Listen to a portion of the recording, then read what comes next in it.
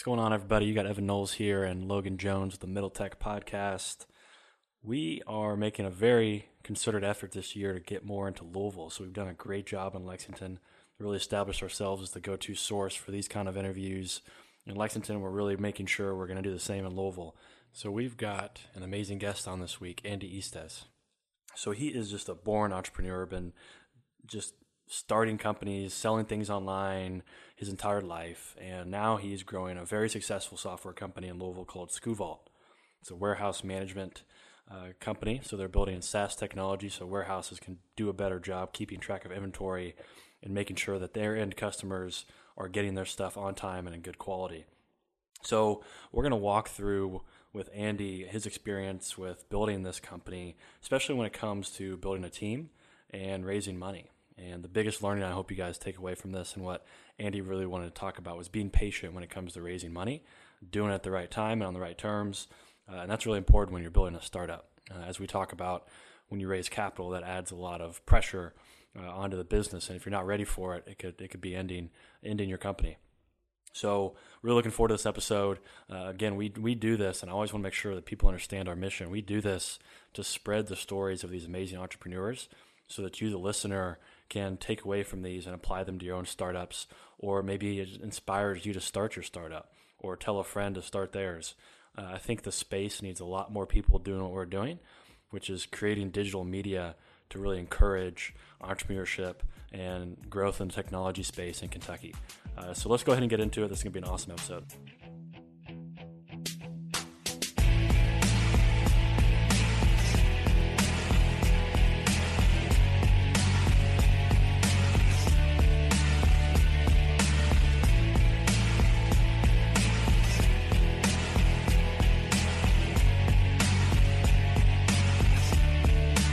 What's going on, guys? We are here with Andy Estes with SkuVault. Thanks for joining, man. Thanks for having me. Absolutely. So let's jump into your background. Where are you from? What'd you do growing up? Talk about where your origins are. Raised right here in Louisville, Kentucky. My partner and co-founder, Slav Ivanyuk, was born in the Ukraine. Moved here when he was 15, I believe. Sounds like it. Yeah. But yeah, no, I was raised here in Louisville, Kentucky, family in Owensboro. And I stayed here for college, went to U of L, Speed School of Engineering. Actually dropped out senior year. The business was taking off. Couldn't do both all the way. Slava did graduate, cool. Actually. Awesome. He went for computer sciences a few years before I did. But I did learn a lot there, so I do. Yeah. Well, you got to drop out here as well. Yeah. Yeah. Awesome. I hear you there. Yeah. So my family did not like that. Yeah. Well, it's a unique scenario, right? I was dropping out into an opportunity, so my family was a little bit more receptive of it. Yeah. They're definitely, there's definitely some pushback, of course, yeah. Right? So what kind of engineering did you study? Industrial engineering. Okay. So it fit well with my interests and what I ended up doing as well. That gets into the logistics and efficiencies. So I love efficiency and getting rid of useless processes. How did you figure that out early to, know that you wanted to do industrial engineering? Were you doing internships? So I actually didn't. Okay. When I first went to the speed school, I thought I was good at math till I went to engineering school.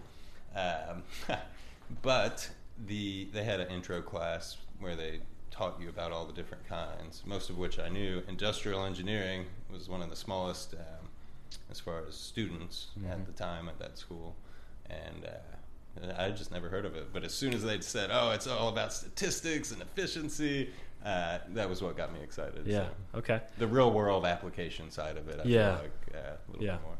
And you had a couple jobs previous to SkuVault, right? Mm-hmm. So talk about those and some consistencies that you saw between the two. Yeah. So I actually started selling stuff on eBay in middle school.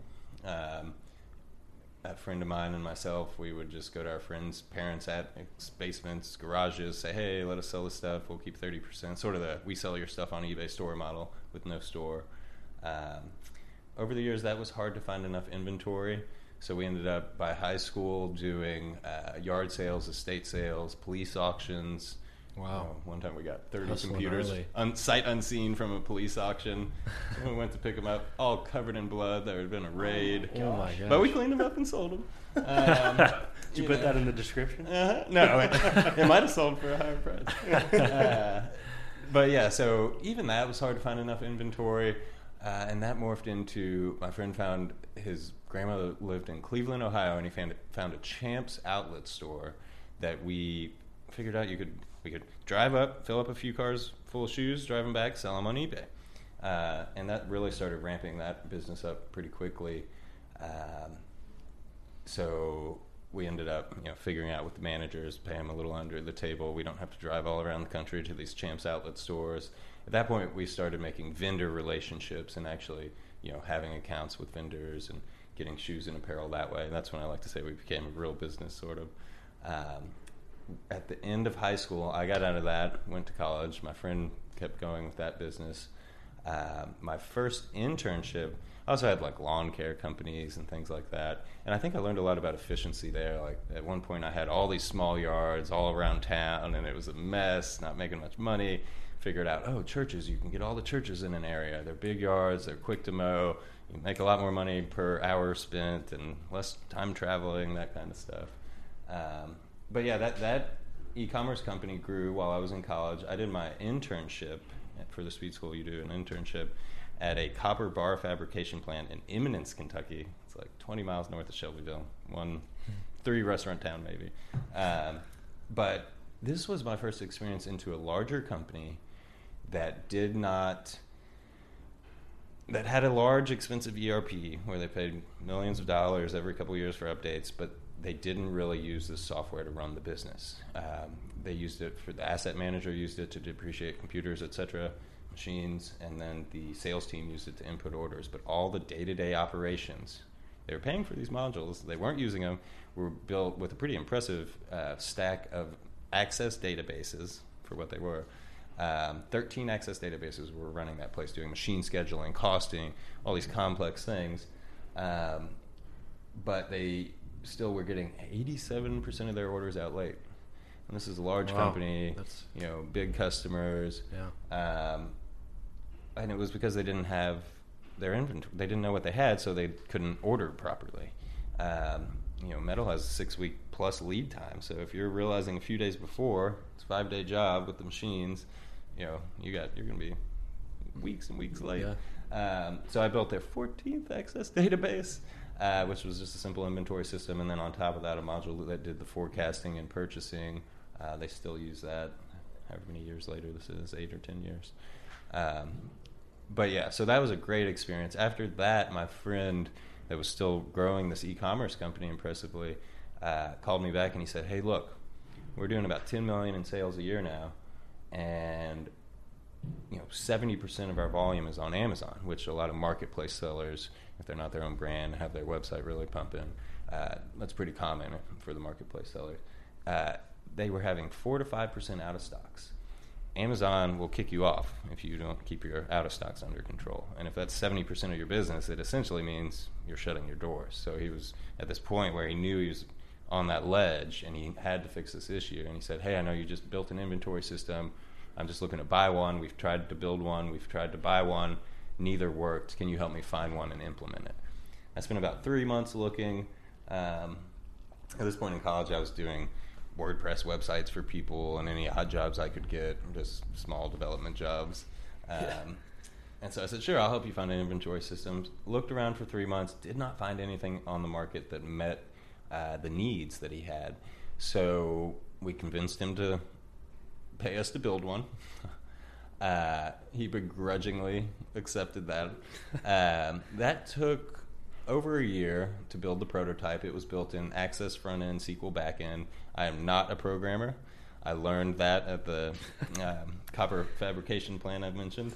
But yeah, we built that. I partnered with Slav. We had to integrate it with a shipping software, e-commerce shipping software called ShipWorks, and a channel management software for e-commerce called Channel Advisor.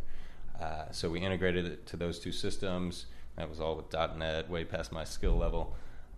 And we did get it up and running for him. It was a rough launch, but I spent about a week living in that warehouse. We got it all the kinks worked out.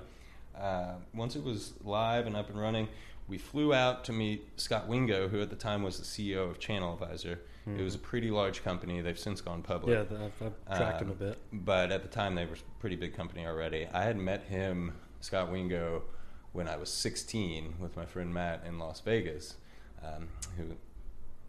we were at an eBay conference. Turns out you can fly to Las Vegas if you're 16. You can book the hotel room, but when you get there, they won't let you get in the hotel room.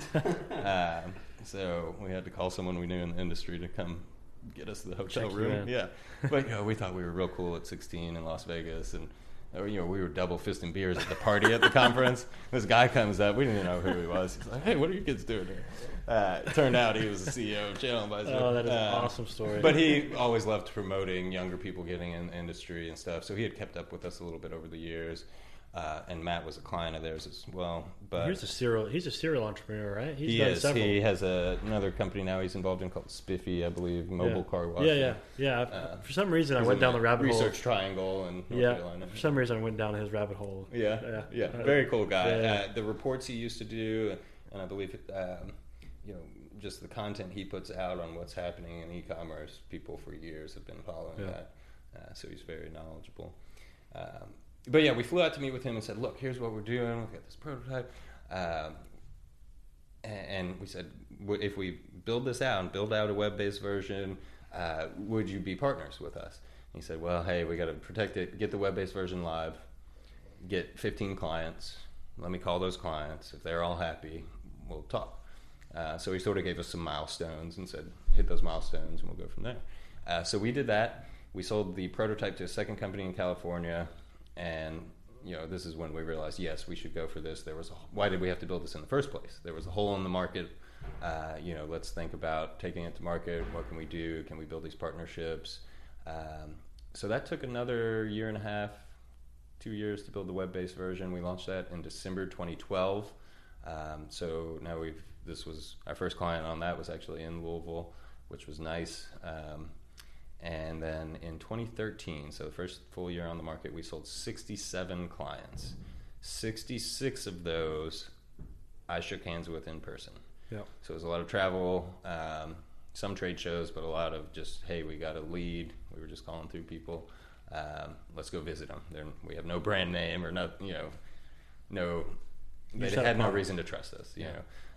So a lot of shaking hands. And the other interesting part about those stats is that 66 out of those 67 were mutual clients with at least one of those two partner companies, the integrations we had, ShipWorks and Channel Advisor. And I highlight that because the partner strategy has been crucial for us from the very beginning and still is today. Yeah. One thing I wanted to ask you about was what do you see as a big differentiator for your platform? How did you come into the market and separate yourself? Yes. Because you said that, at that first company you were with, you noticed that nobody was using it for their day-to-day task, even though they had the tool. Mm-hmm. So it sounds like that's either a user experience problem with the software or it's just a training issue. Mm-hmm. What did you see that made you different? Yeah, so that was a different industry, but those same problems you alluded to permeate through probably all industries. But so for e-commerce, we were looking, there was at the time 3 to 5 inventory or warehouse management softwares that marketed that they were specifically built for e-commerce. So not very many. The way I looked at the warehouse management software market back then and now is there were these legacy WMS softwares, HighJump, Red Prairie, Manhattan, Microsoft, that were very expensive. They were not built for e-commerce. And I knew eventually these larger WMSs would be adding e-commerce functionality. It took years longer than I thought it would, actually, for them to start doing that. They're really now just starting to do that, and mostly through acquisitions because they waited too long to build it. Yeah. So we saw this gap that, hey, there are these big, expensive systems, but they're not. So even if a small e-commerce company bought them, it doesn't have the integrations they need, those e-commerce capabilities. So there were a couple of these e-commerce inventory or warehouse softwares on the market, but they didn't, he had pretty simple and common e-commerce needs, and they just didn't do all the pieces it needed to do. and if they did, they were extremely confusing or hard to use. So one of them at the time, I won't mention the name of it, but they had their picking page for the warehouse worker to go take items off a shelf. It was, I counted the buttons and fields on the page. It was over 100 buttons and fields on this page.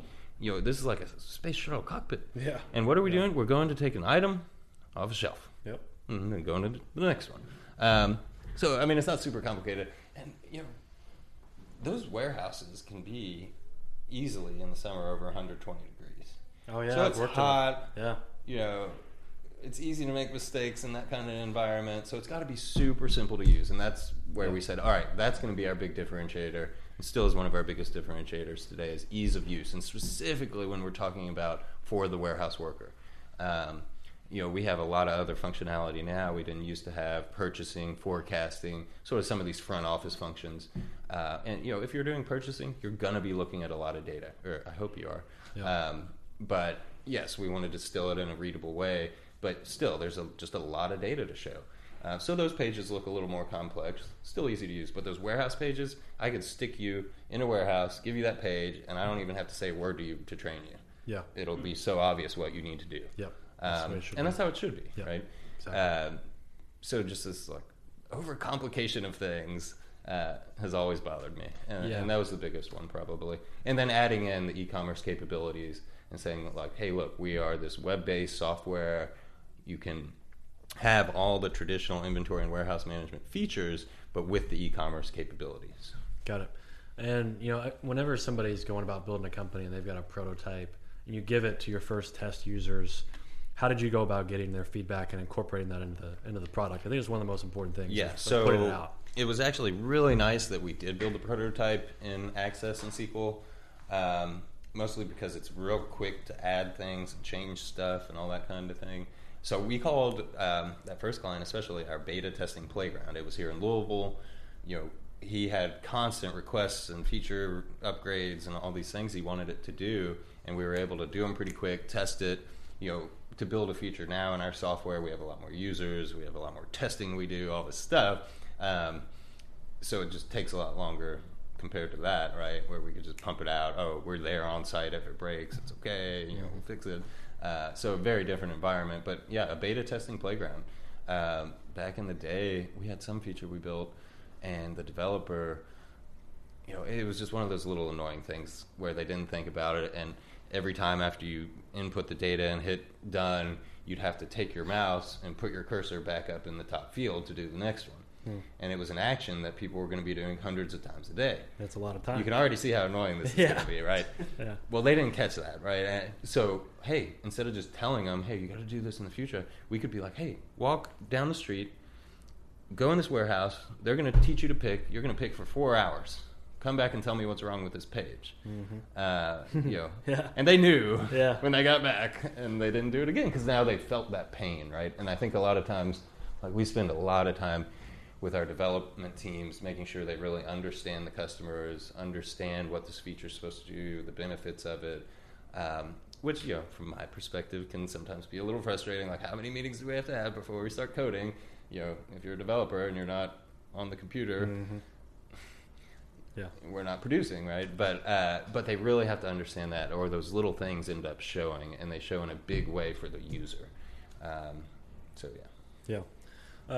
Talk about, as far as your team goes, talk about how you built your team over time, and at what stages of the company you realized, okay, we need to hire. Yeah.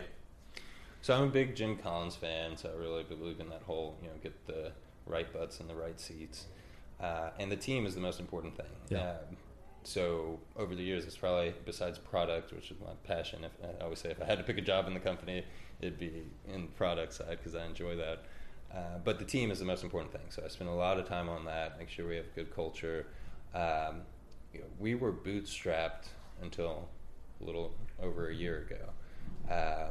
So what that meant, or I actually prefer to say customer funded, but we were hiring for years. We hired people after we needed them, not out of choice. Yeah. Out of, we had to. and so it was real obvious when you needed to hire someone, when everyone's stressed, you can't get it all done. Now we tried to do, I'd say a few years ago, even we started saying, hey, let's get them before we need them, so they can be trained by the time we need them. I mentioned that training with the developers. That's in every department. Sales, of course, has to be able to understand and talk to the customer. Marketing has to understand them to message to them properly. Of course, the success team needs to be able to talk to them in great detail. But like I said, even the developers need to understand it. So we actually have a whole education role now, and it's half the job is internal education. The other half, they work on some documentation, client-facing, etc. But we have tests, like it's a 6-week class with tests and all this stuff now. Yeah, I mean, you got to hire fast and fire fast if you need to. Exactly. Right? And so hire fast, fire fast. I've known for a long time, don't hire friends, don't hire family. But there's definitely a culture fit piece. We, over the years, did get better at hire fast, fire fast. We've gone through phases too, right? We went through one phase where we had grown. We added 25 when we were 25 people, and 1 year we grew to 50 people. And there's, it created a lot of friction. You had a lot of new people in; they're all training at once. It would have been a lot easier maybe to slowly add them in, but there were some mistakes made. Some of the old people weren't happy. Some of the new people weren't great hires. And so there was this year where we had higher than normal turnover. And I ended up having to we have all hand meetings every 2 weeks with the company. And I ended up having to explain this concept of like, hey, it's actually better for all of you if we get rid of this underperformer. Like, it was freaking people out in a way that I didn't quite understand. Like, it's somewhat normal for people to get exited or leave a job every now and then, right? But it would freak people out, I guess because we were a smaller company maybe. But I did this talk, and I actually had employees come up after and say, hey, I appreciate that. That makes me understand it a lot better. Now I'm not afraid that this person left. I'm glad they left. Because they weren't pulling their weight. Well, it affects everybody. And it was a good exit if their teammates come to you after and say, thank you. This was pulling us all down. But that is because they understood, like, hey, we're all trying to move forward here. We're trying to move quick, right? Mm-hmm. It's hurting everyone here. As the company grows faster, there's more bonuses, all these things. So someone slacking, it's hurting you more than you might realize. So that was a big thing. Where are you guys at now? And there's now? Definitely we have 75 employees today. All right. And as far as my role, I noticed big changes at certain intervals. So 25 was a big one. I think about 25 people is when I brought in the COO. Maybe it was around 30, but at 25 I started looking. I didn't have enough managers in place. I had way too many direct reports, and I was dealing with all these people issues, which maybe this is something I need to get better at. But that's not what I enjoy the most. Like, I enjoy working with people. The team is the most important thing, but dealing with, and maybe it was just we didn't have the right butts in the right seat too, but just the drama issues. I struggled with that because I'm like, hey, we got to move. We got all this stuff to do, and you're talking to me about this drama that I don't want to talk about. So I brought in. This is sort of funny, actually. Our COO now for almost 4 years has been. He was my boss at that internship at the copper plant. He was one of the few people in that company that were pushing for major, massive change and improvement, and there was stuff going on in politics in the company, and not everyone was on board. But like, I could see that, and I really respected him for that. But so I brought this guy in. He'd been, in leadership and manufacturing for 30 years. So it was also real interesting to see him dealing with a completely different type of team member. So he struggled a little bit at the beginning, and like how much stuff, we provide food in the office for people, learning snacks and stuff. He's like, what's going on here? Startup culture. And we have a lot of young, computer people, and it was just different from that factory worker he'd been used to working with. So it was real interesting to watch that change over the years. But he's been a blessing. I was at a frustrating point with all that stuff, and he was able to. He was, people talk about the visionary and integrator roles. So he was able to be that integrator and give me more time to step back and actually focus on strategy and segmentation. Are we just segmenting by industry, revenue range, business model? These higher level things that we have to figure out and get right. What is what is our strategy? Yeah. What about fundraising? So this is one of the things, big thing this season that we're doing is we're asking about major learnings. And before we started recording, you said this is one of the biggest things you wanted our audience to take away from your experience was what you've learned over the years. Read the book Venture Deals. Venture Deals. That is step one. That book was extremely helpful when we were going through all that. Is that Brad? Brad Feld. Yep. It really lets you understand their inner workings, like at a VC, and how they make money, and it's good to understand all that. It's not as straightforward as you would think, but and I think this is a little bit a symptom of where we grew up. Actually, we were very hesitant to take funding. So a few years in, it came up that we could do that. Maybe we should. Day one, we didn't even think about that. We just bootstrapped it. And then we probably should have done it a little earlier than we did. There were benefits to waiting too that I'll get into. But we had a lot of fear. I didn't realize that was what was going on at the time, but looking back, we waffled back and forth on should we take funding for almost 3 years. Now, during that whole time, I was building a Rolodex. So this was great because when we did decide to pull the trigger, I'd already been working on that for years, and we were able to sort of pick who we thought was the best fits for us. So we had this big Rolodex already, which was nice.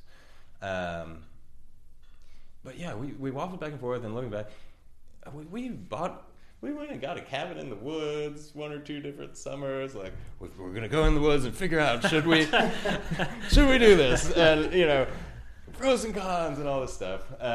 What was your fear? What was the biggest fear you had? You said it was fear, a factor of where you grew up. What does that mean? You hear the stories, and it's very much, this is what I would caution people to be aware of.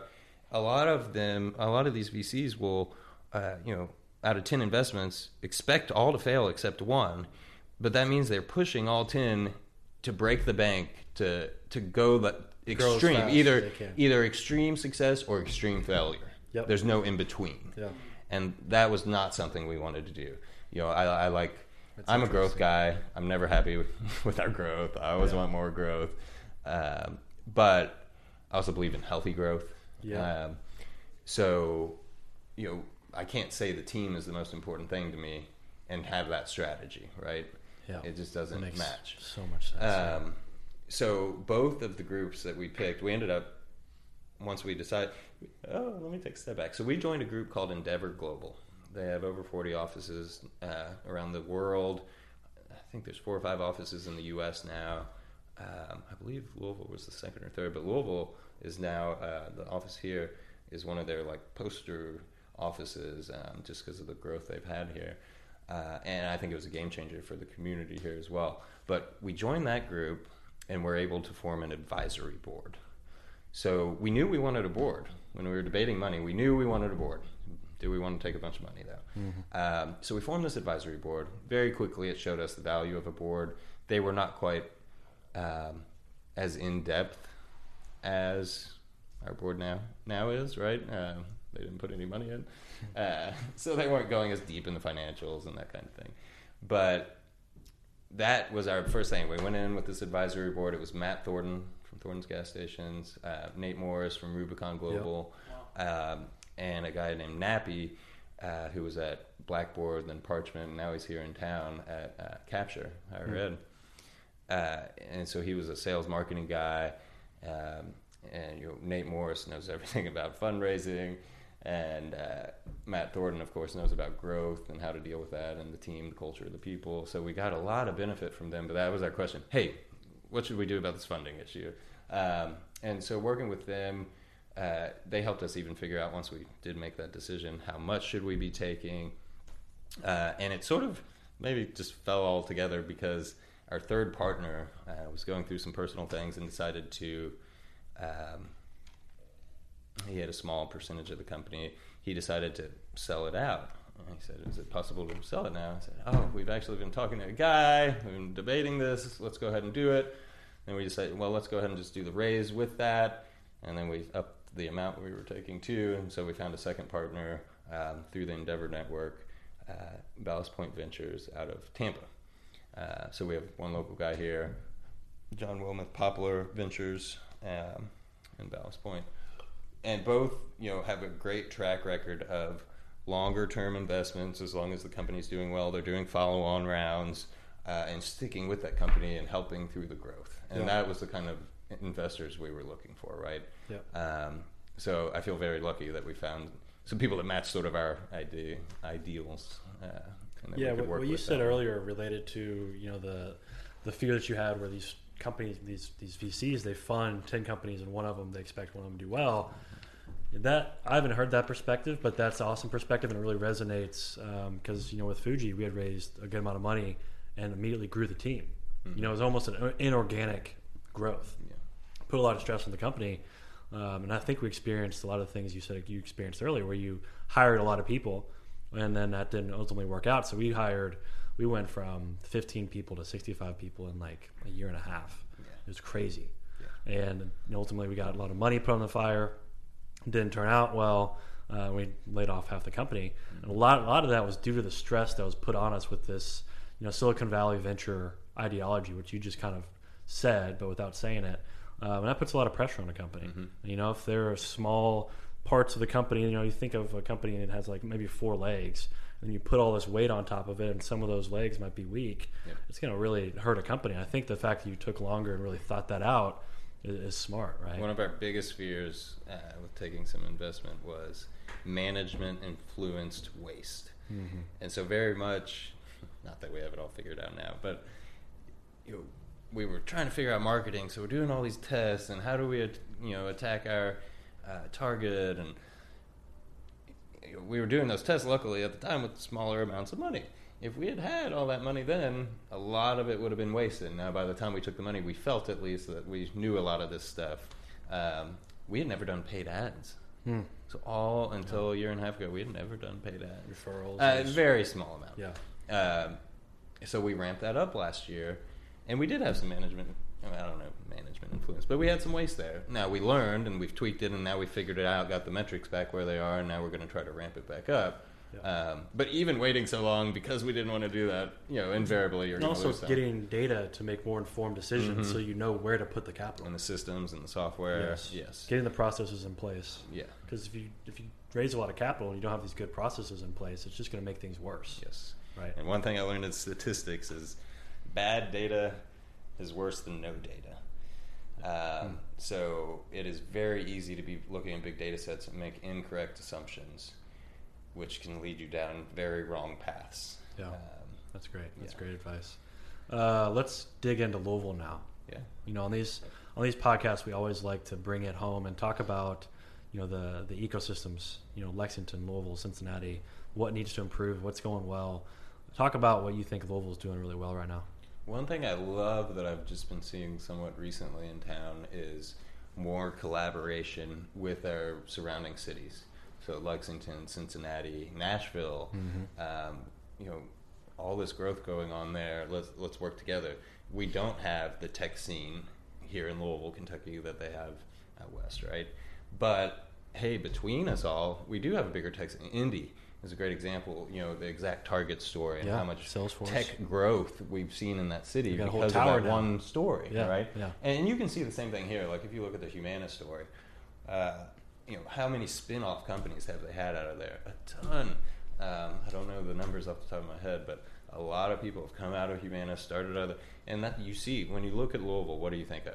Bourbon and basketball, horses, healthcare. Yeah. We have a lot of healthcare companies, aging care, which is great. But why did that grow so much? Well, it's a lot of spin-off companies out of there, and that's amazing for a city. We just got to foster more of those, right? And I think collaboration between the cities is just going to be great for all of us. Yeah. And in a way we can compete with other parts of the country in a sense. Yeah. Because we're competing, right? We're competing for venture dollars. You have a lot of venture moving inwards. Yeah. Well, there's probably some reasons, right? Yeah. They're like, hey, your metrics look better. You Yeah. all actually are profitable. Your cost What? of living, yeah. What's Cost going of on living. here? You're Yeah, off we were your- profitable our whole existence until 2 or 3 years ago, and Now at you're that point we scaling. were intentionally saying let's invest and do Yep. that. But we ran it as a profitable great. business for years. That's amazing. That's awesome. Cons. Talk about what Louisville needs to do better. So, telling the stories is a big one, and I think we're working on that for sure. A lot of the local government has realized that, but it's still like that's what I was saying. It's different. When we talk about funding, it probably would have been different if I'd grown up in Silicon Valley. We probably would have taken funding day one, probably pre-day one, right? Yeah. Pre-revenue, we would have taken Before money. you had a product. Yeah. Yeah. So, and here we are. We didn't hear the local stories of these we have some success stories. Yeah. But until I was in the community, I didn't know them. And I went to U of L. They don't tell them. I did an executive education at Harvard a couple summers ago through Endeavor, which was an awesome experience. But I walked in and they were talking about Harvard just as a college and saying, we tell students that we're going to help them create jobs, not find jobs. And they celebrate the dropouts. Yeah. They celebrate the people Yeah. that drop out. Yeah. Most schools around here, That's what I know. they're more about the stats. Yes. They want to hide the dropouts, no matter what the story is, Yeah. because they want to be able to say to incoming students and parents, maybe mostly, we have a this Graduation percent rate is- graduation rate, right? But I don't know. To me, it's like, hey, tell those stories. You educated someone, got them in the workforce, they found a problem, gave them a solved network. it, and like this is a great story for the college. Absolutely. And I just noticed a stark difference in how they talked about it versus how we talk about it, around here. And with the funding thing, Yeah, the 100%. stories, they're in the business first, which is great, and that's the only place they are really. Yeah. Which No, that's not every, I didn't read that as a kid, so Yeah. I never saw that. yeah. And that's why we're here. We're telling stories. That's Yeah, why we're. and I that's noticed great. the same it's thing. a service. Notice the same thing, right? We're providing a service for Mm-hmm. the ecosystem because at Fuji, the Fuji story, people don't know the Fuji story. Yeah. And that's one of the craziest stories in Kentucky, probably startup history. Yeah. Like the amount of funding, the amount of people we hired, the amount of noise we created in the marketing space was amazing. We're still, they're still doing well. Yeah, that's great. It's just a crazy story, and I'd go around town in And Lexington. there's a lot of those, really. There's several, there's a lot of those, and people just don't know about them. So Yeah. like those stories can be told. And then with the cultural thing you mentioned, with colleges and just the region in general, how they view entrepreneurship, or maybe they don't even look at entrepreneurship. That was my biggest thing at UK that really bothered me was once I realized, entrepreneurship and startups were, something I really was interested in. There was no support for that, at least at that time. Yeah. They're doing a much better job. Yeah. But that's definitely one of the cons that we hear often is the culture Yeah. around here is still early in the startup, ideology. Yeah. When we started, the networking in town, at least for me at that stage, was not very useful. I love my banker, but it was a lot of bankers and people trying to sell me stuff, and I didn't have any money. I'm looking for people to help me. Yeah. And it was hard to find it was hard to find mentors. Now, over the years, what I learned is it's great around here. You can ask almost anyone, big companies, small companies, and they'll help you. If you can find them, Yeah. right? Yeah. Or if you even know who they are. Yeah. But no, it's been amazing. Like with that Endeavor group, who was interviewing us in the local selection panel. It was David Jones Sr. was very involved in it. Kent Taylor, Texas Roadhouse, all these big players in town, and they've all been so helpful. And people outside of the Endeavor network too. I keep talking about Endeavor because I love it, but it's not just Endeavor. Just the city as a whole. I can email almost anyone. Never met them before. CEOs, hey, could you meet with me? I've got this problem. I'm trying to work on pricing. And they'll do it. That's the same feeling we've gotten. And it's we awesome. haven't had a person turn us down to be on the podcast yet. That's great. I think it's two things. It's what you're mentioning. It's kind of the hospitality and the willingness to help people. But I think if people are also realizing that we're solving a problem, Yes. we're providing them a service. Mm-hmm. Definitely. So who deserves a shout out in town? You've said Endeavor, so let's just say Jackson Andrews, Endeavor. You've given them plenty of shout outs. Who are some of the people in town that you want to mention? Everyone involved with that. I've been real impressed the last few years with what some of the local government organizations have been doing. GLI is a great one. Insider Louisville and Business First, telling some of those stories. That's great. Things like Story here in Louisville. This is an awesome space. These are great. These co-working spaces. A lot of companies building up like this new area. We're not down here, but I do love the area, and I love to see it grow. El Toro's building this huge new building down here. Awesome stuff like that going on. Edge Sports, I think is Edge Analytics. Edge Analytics, yeah. So Sean's involved in the Endeavor Network too, and has mentored me, and it's just another. And he has a great history too, and story, and I think a lot of people reach out to him for coffees and things, but. I've just seen that community and network evolve a lot, and it's been a lot of people. Galen Powers, I saw him in the basement walking up here, and I go to these events, and I always see him, and he's promoting them and telling these stories and connecting people. So there's just a lot of people like that are good connectors in town, and will really help you when you don't know yet, and you're not in the right networks yet. They'll be able to point you in the right direction. Oh, you're struggling with this. Go talk to these 3 people. Yeah. And I think that's great because that's what we were missing in the beginning. We tried to do these networking things. It wasn't the right events. We didn't know who to go talk to. Once we started getting plugged in, it became real easy. But it's just that initial. And I think there's a lot more support already than there was 10 or 15 years ago.